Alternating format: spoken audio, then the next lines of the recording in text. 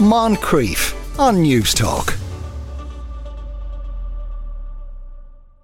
For many people, Christmas Day isn't a time of jolly partying, but one of anxiety, especially if you're the one who'll be doing all the work feeding people. But the food writer Ali Dunworth has 2 signature pieces of advice. Pace yourself and break out the Barbie. Ali, good afternoon to you. Hi, Sean. How are you? Not too bad. Barbie? Barbecue? Yeah. Are you mad? Are you drunk in advance of Christmas?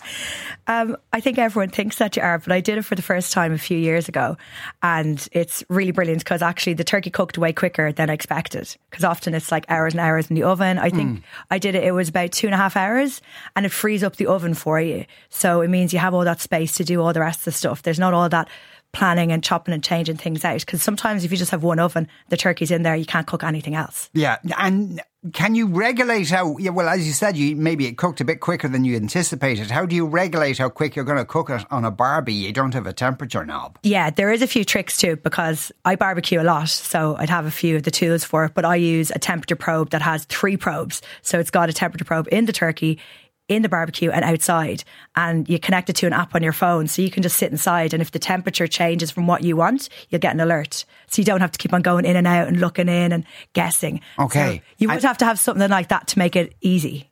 And if it gets too hot, then you just take the lid off the Barbie? No, you have vents on it, so you change the amount of air that goes through. Like, it is a bit, I would advise it for first timers, but if you're a barbecuer and you tend to not barbecue in the winter time, like, it's a good time to do it. Yeah, and so what kind of Barbie would be best for this? I use a Weber kettle, so that's just like the kind of roundy one, roundy one, legs, because I use charcoal.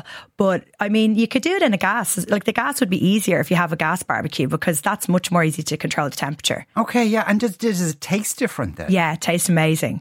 It tastes really, really good, because it's just got that smokiness, and the way it cooks is really, really nice and kind of consistent. And the skin, I've never seen anything like it. Like, it looks like a fake turkey. It looked like something off the telly. It was so perfectly golden, and you hardly ever get that in the oven. It's really hard. When you put the barbecue and the lid on, literally the heat's just going round and round and round, which is exactly what you want with a turkey, and you don't have bits that it kind of cooks much more evenly. Yeah, okay, well, that's good then. And as you say, it frees up space and it's outside, and maybe you could even give it to somebody else to look after. Exactly. Because it tends to be like the drunken man in the house who'd be drunk on the day, who does the barbecuing and go, I'll take over that, I'm an expert. We tried to change that perception of barbecuing, but you could send someone that. Yeah, we could try to change it. So, and the other thing, and this is a delightful idea, though I couldn't help but fear that it might get a bit messy towards the end of it.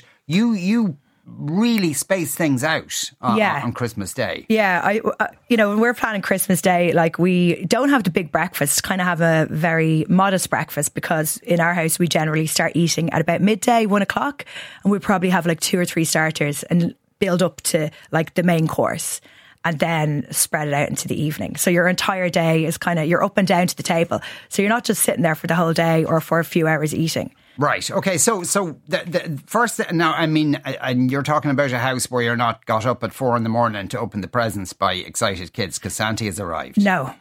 I haven't been in a house with small children for a long time. What a lovely life you lead. Right. Okay. So you've got up at a civilised hour, had a slice of toast, kind of thing. It's porridge with a little bit of whiskey. Okay, nice. Yeah. And then what's the first thing at around midday? Yeah, around midday, 1 o'clock, you're going to open some bubbles usually, and then just something really easy, nibbles there. So it might be like, I think for starters, the biggest advice is, like, if you're cooking the big dinner, don't ever try and make complicated starters. So you can just buy them. So you might have like smoked salmon, prawn cocktail, like, they're all classics for a reason, because they're really easy to do and they're cold and you can have them done before and you don't have to fuss around with the oven.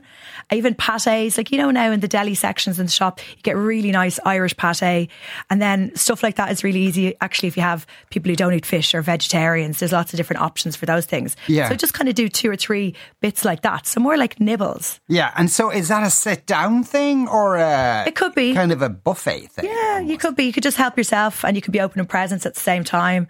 And then, you could sit down for a starter as well and then get ready for the main course, which is the big bit. Okay, and so the gap between this starter and the main course is a couple of hours or something? As long as you want. Yeah. Because it depends who you have coming.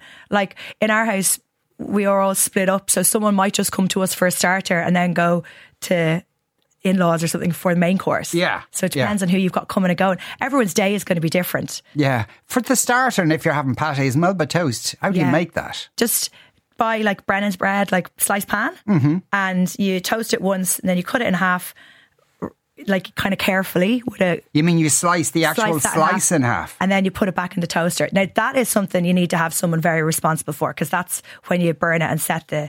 house on fire. That's not a good thing. Set the alarm off and all that. But you can more also the slicing the slice of bread in half to make it thinner. Yeah. But you can also buy like really thin bread. Or you can buy really nice crackers and really nice. You can buy Melba toast pre-done, and you could buy really nice like fancy crackers. Like the shop is full of them now. Okay, right. Okay, that's nice. So nice civilized starter, fairly relaxed. People go. People then presumably if someone is in charge of the main meal, they've remained in the kitchen. Other people have kind of spread out around the house. Yeah, but like in our house we've two, so I cook with my dad, so we'll be in charge of the main course, and then my mom will be doing all the getting the serving dishes. So you kind of want to give that job to somebody. Okay, fair enough. You're timing your turkey and your ham and your vegetables and all that. I think the day before, like one of the main things I say is write lists. So you should be doing your list the day before. You should be your running order, how long everything's going to take, how many dishes you're going to need, so you don't have that panic at the end. Do you have a timer? Because I know people who use timers and they're very handy. I would sit down in the morning and write down your timings and put it into your phone. Yeah, and then it beeps saying now you should be doing, we're doing the thing. Like your phone, you can put, I think, infinite amount of timers in. And the thing about it is you can label it then so you don't forget what it is. Yeah. So you can say 2 hours, check turkey, so you can put it in. So that's really helpful. Okay. Or post-it notes, but they tend to go astray. I know, they're too messy. Yeah. Now, so you've had your starter and it's you've bought it, so there's virtually no preparation in that.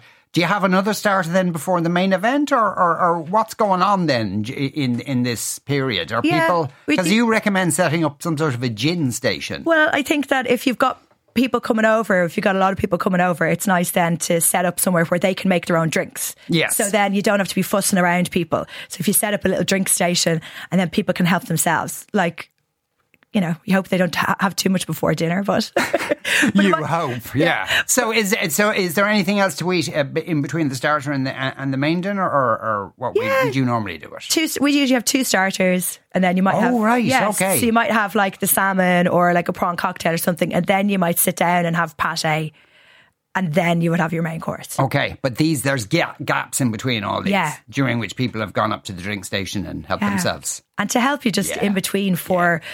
You know, getting into the dishwasher, getting all that stuff done. Absolutely, no one's pissed at this point. Yeah. No, that's absolutely fine. That doesn't always happen, you know. So, and also, like, apart from the turkey, so the turkey's outside and it's in the barbie and it's kind of looking after itself. People start footering around, the best goose fat for the spuds and all that kind of stuff. Do you really need to do all that? Well, I would say, like, if you want to have the best roast potatoes, do them the full way, where you parboil them, you dry them out fully, and then you would get like a goose fat or duck fat in the oven. The problem with that is if your turkey's in there and you need a really high temperature for your potatoes, you have to get the timing right. So you have to take the turkey out because that won't be a high temperature. But you can fully do your potatoes in advance and freeze them. Like if you want to do that ahead, there's loads of things like gravy. Jamie Oliver does a get ahead gravy. You make your gravy beforehand. You can make your roast potatoes beforehand. Even just parboil them because you want to dry them out completely. But like if you are really stressed and you've got a lot of people, you can buy roast potatoes, frozen. And see, that's my question to you, really. That there's a lot of things in the shops now. There is the frozen roast potatoes. And kind of posh, kind of gravy things. Yeah. And are they any worse than anything you'd make yourself? Well, significantly. The way I see it is, if you think it's going to be stressful during the day, whatever you buy is going to be better than something that's going to stress you out. Yeah. And if you are buying, like the shop is full of really nice stuff in the freezer and in the deli aisles and in your butcher. And it's just read the labels. So if you're buying gravy, like, does it have bones in the ingredients? Does it have turkey in the ingredients? Like what's in it? So, but seriously. An important thing. Yeah. Or even the roast potatoes, look at them. If there's like 20 ingredients, don't buy them. You can buy frozen roast potatoes that literally just have roast potatoes, fat and salt on them. So read your ingredients of anything that you buy pre-packaged because you just want to make sure you're getting the best quality that you can. Yeah. Okay. So, right. That's nice. So then at that point, people sit down for the dinner. Now, again, with the ham, there can be a lot of fussiness around the ham, cooking it in Coke or cider or, all that kind of stuff. Yeah, do you need to do that? No, I stopped doing that years ago because I buy from James Whelan. They do one that's you literally just put in the oven. Oh, and there's loads of them like that now that you don't have to boil. They do a Christmas dinner that you can put James Whelan in the air fryer. Yeah. Yeah. And that's like, you could totally use the air fryer as well for your Christmas dinner, like for your vegetables as another oven. So if you are like thinking about that for your, you could do your roast potatoes in the air fryer. They're not going to be as nice as the ones cooked in goose fat. Yeah. But you could fully do that. But yeah, like James Whelan or any of your local butchers, like they have so many, if you go in and say, I'm afraid to cook Christmas dinner or I'm a bit afraid of the turkey, they're going to sell you a boned and rolled turkey that you just put straight in the oven and it's going to take no time to cook and it's going to be easy to carve. So it would be like looking for as many shortcuts as you can get. Yeah. See, yeah, you're right. And so then after dinner, what happens then? After dinner, I'm always want to go for a break and then a cheese board. Okay. For me, the cheese board at Christmas time is like one of the best things about it. And is the cheese board before the dessert of some sort? Yeah, for me it is. But yeah. I wouldn't have like a massive sweet tooth on Christmas Day. So, but like you're probably always going to have, like I know a lot of people will make trifle and stuff. Anytime we've made an elaborate dessert for Christmas Day, it doesn't get touched. Because you've got mince pies, you've got roses open, there might be selection boxes. And I think we're more like the cheese and then the sweets later on when you're in front of the telly. Yeah. Thing about cheese as well, and a lot of households will be going off to buy cheese and normally the rest of the year they're just buying a block of cheddar and, maybe a bit of Wensleydale. That's about it. But they're buying all these posh cheeses that they mightn't necessarily like and spending a load of money on it too. Yeah. Well, the best thing to do is if you have time and you have a shop or a cheesemonger to go in and say, I don't really eat much cheese, because you can taste and you can buy things that you like. But like there's also, much tamer versions. It's better to buy it in the cheesemonger, but all the supermarkets and the shops now have little packets of, an Irish cheese selection. They all have it and they're not going to be overly ripe or overly full on if you're not a big cheese eater, but it's a good time to try. Yeah. I love blue cheese at Christmas time. Like I think it's not Christmas without blue cheese and something really, really stinky. So, yeah, see, again, there's that. Like, there's this stinky one that some people love that, and some people just, start opening all the windows in the house on Christmas Day, which is but just make sure you have. Convivial. I mean, if you have like a porch or like somewhere cold, it's really good for putting them in an airtight box and keeping stuff like that stored away from everything. But make sure you get the cheese out at least an hour before you're going to eat it, because you want it to be room temperature. You don't want to eat cold cheese. No. Someone says frozen roasties are the devil's testicles. Oh, yeah. Did you know that? Well, no, I think that there's different types now. So like there used to be one particular brand you'd get in the freezer, but like there's all different versions of them now, so you can kind of posh them up. Yeah. And like if they're saving you a stress, then they're good. Then, well, exactly, yeah. If you're kind of, if you're in a shocking mood because of all that stuff. Yeah, exactly. We use our portable charcoal barbecue to cook steaks or spatchcock chicken. We use it all year round. Brilliant. The bonus is the flavour, no smoke in the kitchen. Anne says, has she ever cooked on the big green egg barbecue? If I win the cash machine, it's on my list. Otherwise, I'll dream on. No, I would love to. That'd be the absolute dream, because that's much easier to temperature control than the regular kind of charcoal barbecue that I use. Yeah. So yeah, to have one of those little ceramic ones is the dream. That's literally an outdoor oven. It's so easy to use. Okay, well, and presumably they cost a fortune then, given what Anne was saying there. Like, yeah, your other barbecue might be like 60, 100 quid. There, you're talking more in the triple figures. Like, ooh, right. You'd need to split the duties, otherwise one person spends the entire day in and out of the kitchen prepping different courses while everyone else gets sozzled. This is true. But it's you and your dad in your house, so at least you have that. Yeah, and then I think if you're cooking, you should never have to do the clean up. Yeah, absolutely. And I like cooking, so I'm enjoying that during the day. So it's important that it's someone who actually enjoys what they're doing. I would hate to be doing the wash up. Oh, everyone enjoys doing the clean up. That's everyone's favourite part of the day. Is there a delicate balance though? In there might be beyond, the rest of the house might be beyond repair when it comes to doing the clean up. Or they're asleep in front of Harry Potter. Yeah, but you can just fall asleep and leave the mess till the next day, really, can't you? Yeah. Use Alexa or Google for your timers. On Christmas morning, once you know how your day is panning out, say, Alexa, remind me to check the turkey at 2 p.m. And then, Alexa, remind me to put on the spuds at 3:30 p.m. And later, Alexa, remind me to warm the plates at 4 p.m., etc.